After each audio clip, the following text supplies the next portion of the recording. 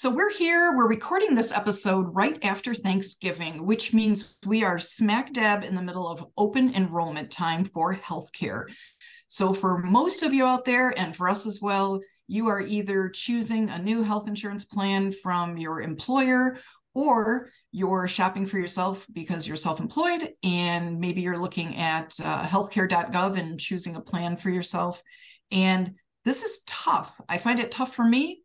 I find it challenging for most of my clients in trying to figure out and anticipate what is 2023 going to look like, right? Because the plan you choose, whether it's going to be the right plan for you and your family, is going to depend on what happens medically over the next year. And I don't know if anybody realizes this, but we don't have crystal balls and we have no idea what's going to happen. For the most part, because life's full of surprises and you don't really know, unless you have a planned surgery of some kind or you're in the middle of an illness, you don't know how many times you're going to need to go to the doctor. You don't know if you're going to fall off a ladder and need hospital care. And for some people, if you're pregnant, you know you're going to have a baby in the following year, let's say. But for some people, they may get pregnant in January or February and have a baby in 2023. And obviously have no idea that's going to happen as of today. So I know I find this a very frustrating time of year. We'll talk a little bit more about just kind of trends of what's happening out there for medical care choices in insurance. But for you, Leatrese and Alyssa, do you choose from an employer plan or do you purchase your own plan? Well, funny you say that. We just had conversation last night. So I choose from my husband's employer plan, and it was time to make selections. So conversation was, well, what do we pick? What do we think is going to happen next year? Just like you said, we have no idea. We feel like we're relatively in a healthy space. And we also tried to figure out how do we offset the cost, the rising costs that kind of makes your stomach drop when you see the numbers. For us, in order to stay with the same plan that we had in 2022 this year, it would cost us $200 more a month in healthcare costs. Or we had the option, obviously, to go down to a plan where you're paying more into the deductible space, but not as much out of the paycheck every month. So it was, like you said, the lesser of several evils, and figure out, we can't get around the increase in cost.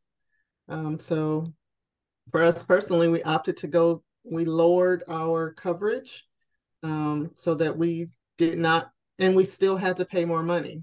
So it's not always a fun thing to have to come to make decisions about every year. What about you, Alyssa?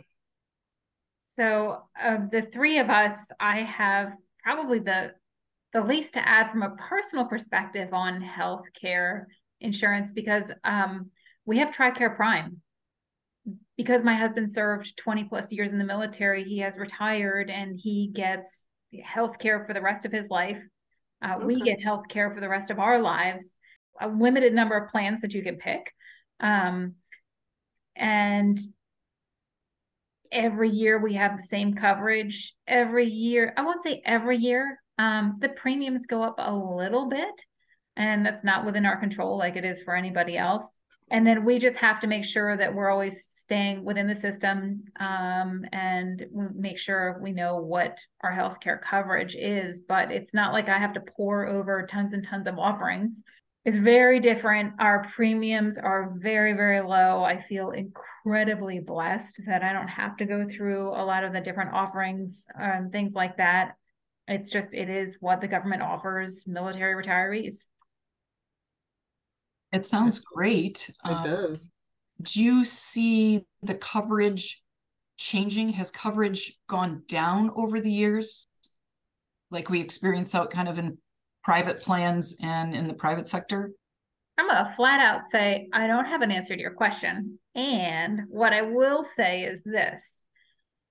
We always have to be mindful of who we go to and whether or not they take TRICARE Prime. But beyond, and things like inside any health insurance plan, they're always changing a little bit, but I am not an expert on TRICARE Prime. I think the big thing for me that I notice, obviously for me personally, but especially with clients and family members, when we talk about the choices out there in picking a plan, and this is regardless if it's employer or on healthcare.gov and purchasing your own plan, the high deductible plans are plentiful. Matter of fact, that seems to be the majority of the offerings are these high deductible plans. The deductibles keep increasing, obviously, because of inflation, but in general, they go up significantly every year, and the premiums go up as well. And this decision of trying to figure out, do you spend more on the premium, like Leatrese, you just talked about, more on the premium or less premium cost and raising those deductibles? And I think what people lose sight of is when you have a high deductible plan, generally speaking, that means you are going to pay just about everything out of pocket up till that. And I think we always assume, well, I don't have that many Medicare medical costs. It won't be that bad. It doesn't take long between doctor visits. And if you have a family, you go to the chiropractor, you get a couple of sicknesses where you need to visit the doctor, need to get some x-rays taken, and one ER visit or one, urgent care visit, something like that, how quickly that adds up into the thousands.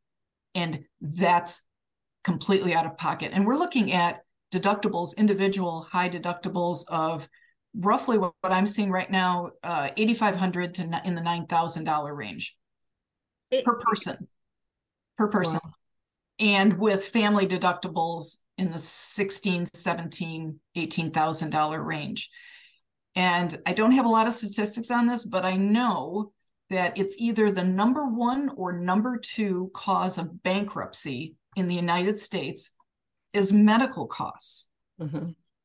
Because when this happens, you're already spending so much time or so much money on your premiums and a couple of unexpected medical bills. And most people don't have that kind of margin to be able to cover that $3,000, $5,000, $10,000 or possibly more out of pocket. It's an enormous amount of money.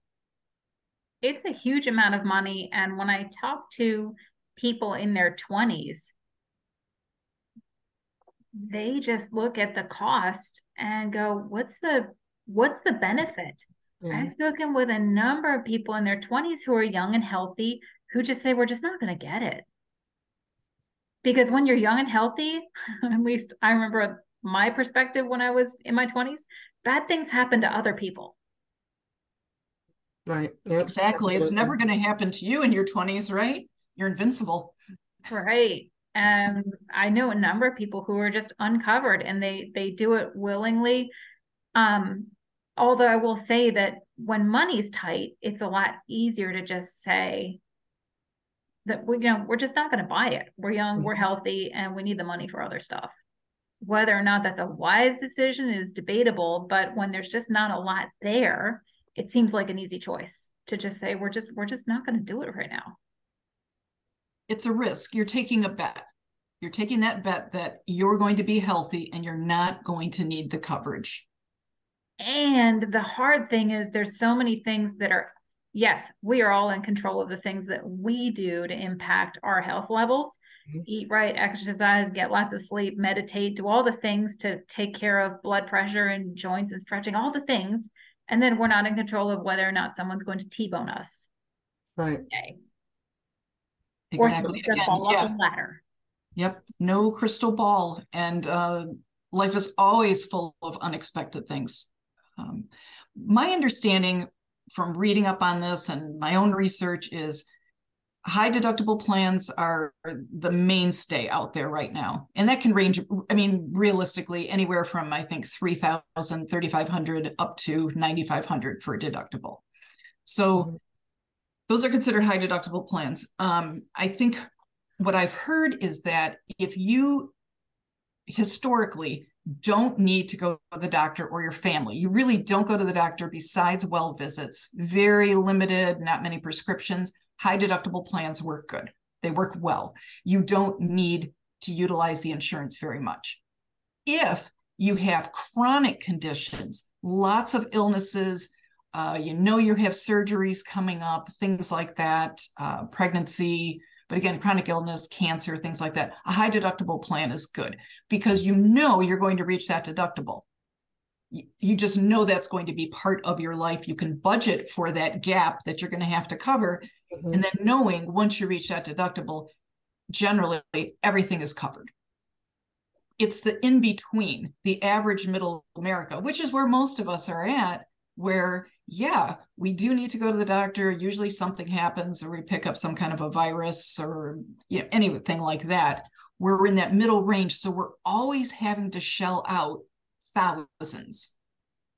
And that's where you get hurt with those plans. And yes, usually with the high deductible plan, you can elect to have an HSA, health savings account, which can be helpful.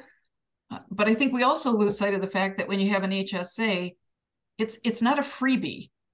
So the money is put into the HSA for the benefit of paying these unreimbursed expenses, these uncovered expenses and deductibles, but you still have to put the money there. You don't pay tax on the money, which is great, but it's still your money. It's still not discretionary spending. You don't have access to it for other things. One thing I do like, though, is they've expanded what you can use it for. So now you can, use it for over-the-counter expenses, for cough drops and, cough medicine and all that other stuff, where before it was only able to be used for prescriptions, at least the coverage that we had. So you get a little bit more flexibility in that space.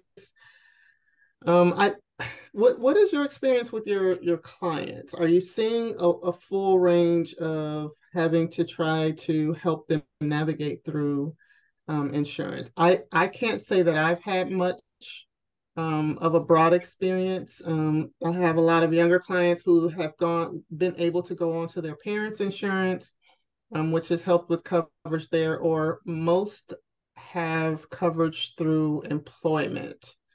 What about you, ladies? I'm finding kind of a mix. So I've had a lot of people with employer coverage, but we kind of build that into our coaching conversations, especially as we're planning ahead for the next year, of what's really going to make sense. And so I spend time walking through questions as far as, let's actually sit down and talk about, what do you expect? What kind of prescriptions are you and your kids on? What does that normally cost you out of pocket? How has your insurance worked for you in the past? And then looking at these deductibles, making sure they have the resources or can plan ahead for that if something were to happen. So I actually do, probably most of my clients at one point or another, we do go over healthcare coverage and talk about it. And especially at this time of year with open enrollment. But that's just, it's such a huge part of a family's annual budget, this outlay, because you're looking at premiums, even through employer plans. If people have a spouse and children, I'm seeing typically $900 up to $1,500 a month is what people are paying out of their paychecks per month. Yeah.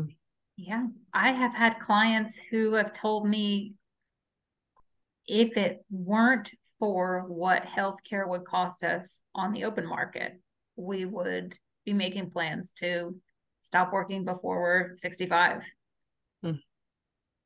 It is literally the cost of healthcare insurance that is keeping some of them employed longer than they would like to be. There's an enormous gap between being financially ready to retire or semi-retire, pay for your living expenses, and then that gap of Medicare at 65.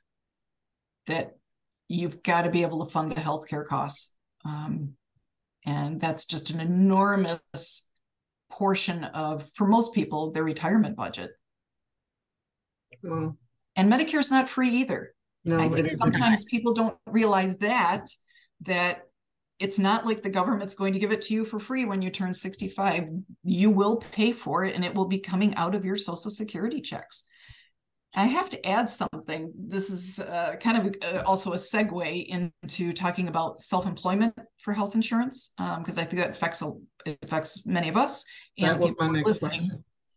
Yeah, I also found out, just as a side note, Social Security, you get benefits dependent on what you've earned over years and decades of employment, right? So they average it out basically on your highest earning years out of the 35 Social Security years. So that's great. What I found out is your Medicare premium is based on your tax return income the year before you go on Medicare. So really? I just found this out in the past week and my mind is blown and I'm not happy about it. Well, let me tell you, because so for someone, for example, me, I had a large gap. I stayed home to raise my children. I also homeschooled. So I had many years of no income. Later in life now, I have businesses and a career, and I'm trying to make sure I'm going to have a nice Social Security benefit. So my high earning years are right now. But overall, my Social Security benefit, it's not going to be great because of this huge gap in my employment. However, as I grow and build my businesses, Social Security, Medicare, they're going to look at my last year before I go onto Medicare. And that's going to skew it, because if you go over a certain threshold, and it's really not that high, you automatically get bumped into a higher Medicare cost. There's a base Medicare cost per month per person, but once you cross this threshold, it goes up. So I think the regular is $164 a month right now. If you go over the threshold, your Medicare premium can go up to $562 a month. I believe that's the number. That's an enormous differential, and it's based on that earnings just the year before. So anyway, I just thought I'd throw that out there. I'm horrified, and I don't really know what to do with that. I don't know if I should take a vacation year before I go on Medicare. It's not that far down the road, so I'm trying to figure out what to do about that. So do you automatically go on Medicare at 65? Well, yes and no. You have to be the one to initiate it. Okay. The government does not do it for you. And you have a very short window. And I'm just giving generalities because I don't know the exact rules, but it's something like 4 months before and up to 4 months after you turn 65. That is your window to apply. If you don't do it and you postpone it, you will get penalized. Your Medicare premiums will be higher if you do not elect Medicare during that window of time. Wow, I'm learning more than I expected in this conversation. I listened for years to my mother talking about the change. Every year you've got to select your Medicare plan, and she would do that for her mother. And it blows me away how complicated the plans are. Yeah. And it really makes me think decades down the road, what happens for people who have to go through all of this stuff year after year, who don't have a son or a daughter to help them navigate all of those choices? Because it's complicated. Yeah. I don't know, because like you both, I work with numbers all the time. Finance, that's part of my life. And I'm finding this all very challenging. There's Medicare Part A, Part B, Part D. C is optional, gap insurance, which most people get, Medicare Advantage. Mm-hmm. Again, difference in premium costs. And I think the general thought is that you're on Medicare, most of your things are covered. There's a lot that isn't. And again, trying to choose between the different plans, especially when you have this gap coverage. these advantage plans, trying to choose something. This, just like we're in open enrollment right now, this dilemma of what to choose and trying to figure out what the future is going to hold and what your finances can handle. It's a nightmare. And unfortunately, you have to go through it every single year. This is not a one and done. Yeah, I agree with you, Rita. As much as we're into numbers, when my mother started working with having to do the enrollment through Medicare, I was like, I don't understand this. I'm not sure where to go with this or how to advise you or give you recommendations on what to choose. And fortunately for us in our communities, we have senior centers, and they take care of our senior citizens. And it is just amazing that they are very active in doing that. So during open enrollment time, they have meetings at the senior centers to help out with that. So I encourage anyone, if you have that as a resource in your area and you aren't sure how to help a parent or a grandparent, look into that to try to offer them as much help as possible from the professionals that they have come into these centers to walk them through the process. That is awesome. I think that is going to be a growing need for the next few decades as our population in this country ages. And I would also look at the other end of the spectrum for anybody who is young and healthy and listening and who's been on the fence about whether or not to get covered. At a minimum, something is better than nothing, even if you just opt for catastrophic coverage only. If you're young and healthy and you want to roll the dice and you just don't have a lot of margin, make sure you're covered if something just unthinkable happens. The unthinkable happens every day to people everywhere. It just might not have happened to you. That is a great point. And then for our listeners, just the idea of catastrophic care, that's when, again, super high deductible, not the best coverage, but at some point when the bills get high, the insurance company will pick up everything. At some point, you're going to reach an out of family or out of pocket individual maximum, and you won't have to pay anymore. Because really, if you were to get in an accident and end up hospitalized for a month, in most cases, you would be well over any limits for any insurance plan. You know, you're quickly into the $20,000, $30,000, $50,000 of medical costs easily for just a 1 month stay or even a couple of weeks, you know, if you were to get hit by a car or something like that. So you're right, Alyssa, having that basic coverage. Before we go ahead, Leatrese. I was going to say, and look into the supplemental insurance. And we all see the Aflac commercials of where you get the help. I've not had the opportunity to use it, but I have family members that have, especially when they're planning for procedures or whatever, and knowing that their work is based on hourly, conditions, and they're not on a salary. They use the supplemental insurance companies to help kind of bridge the gap to get through until they can get back on their feet. So that's an option. Yeah, I've always wondered about that, and I really don't even know how the supplemental works. So that might be something I need to explore, because I'd like to be able to help my clients on that too, if that's a good fit for them. Yep, absolutely. And then we can include it in the link in the notes, but there are some options or questions that we can help you guys with to be asking yourselves as you're looking through the coverages to make sure that you're on the right track. So it'll be some recommendations on questions to ask yourself, and even go back to your HR departments, or, look into, being advised on what you need to know to answer questions for your specific situations before making a choice. Absolutely. One thing I wanted to bring up before we wrap it up is for self-employed, because if you don't have a spouse or you don't have an actual W-2 paying regular job, you got to get your own health insurance. And again, back to that healthcare.gov. And, back in the old days, we didn't have that available. So it is a real blessing to be able to buy health insurance when you're self-employed. But something I think people need to keep in mind is when you're self-employed, your premiums are tax deductible. This is a privilege that the self-employed get that everybody else does not. You know, when you're employed, you can have your premiums paid pre-tax, but as a self-employed, you know, 100% of your premiums are tax deductible against your adjusted gross income. So not a tax deduction, but an actual adjustment to your income up to the net income of your business. So you can't have a loss in your business and deduct the premiums. So if you make $10,000 in your business and you have $6,000 in premiums, you're going to be able to have a $6,000 adjustment to your income because you have enough net income from your business.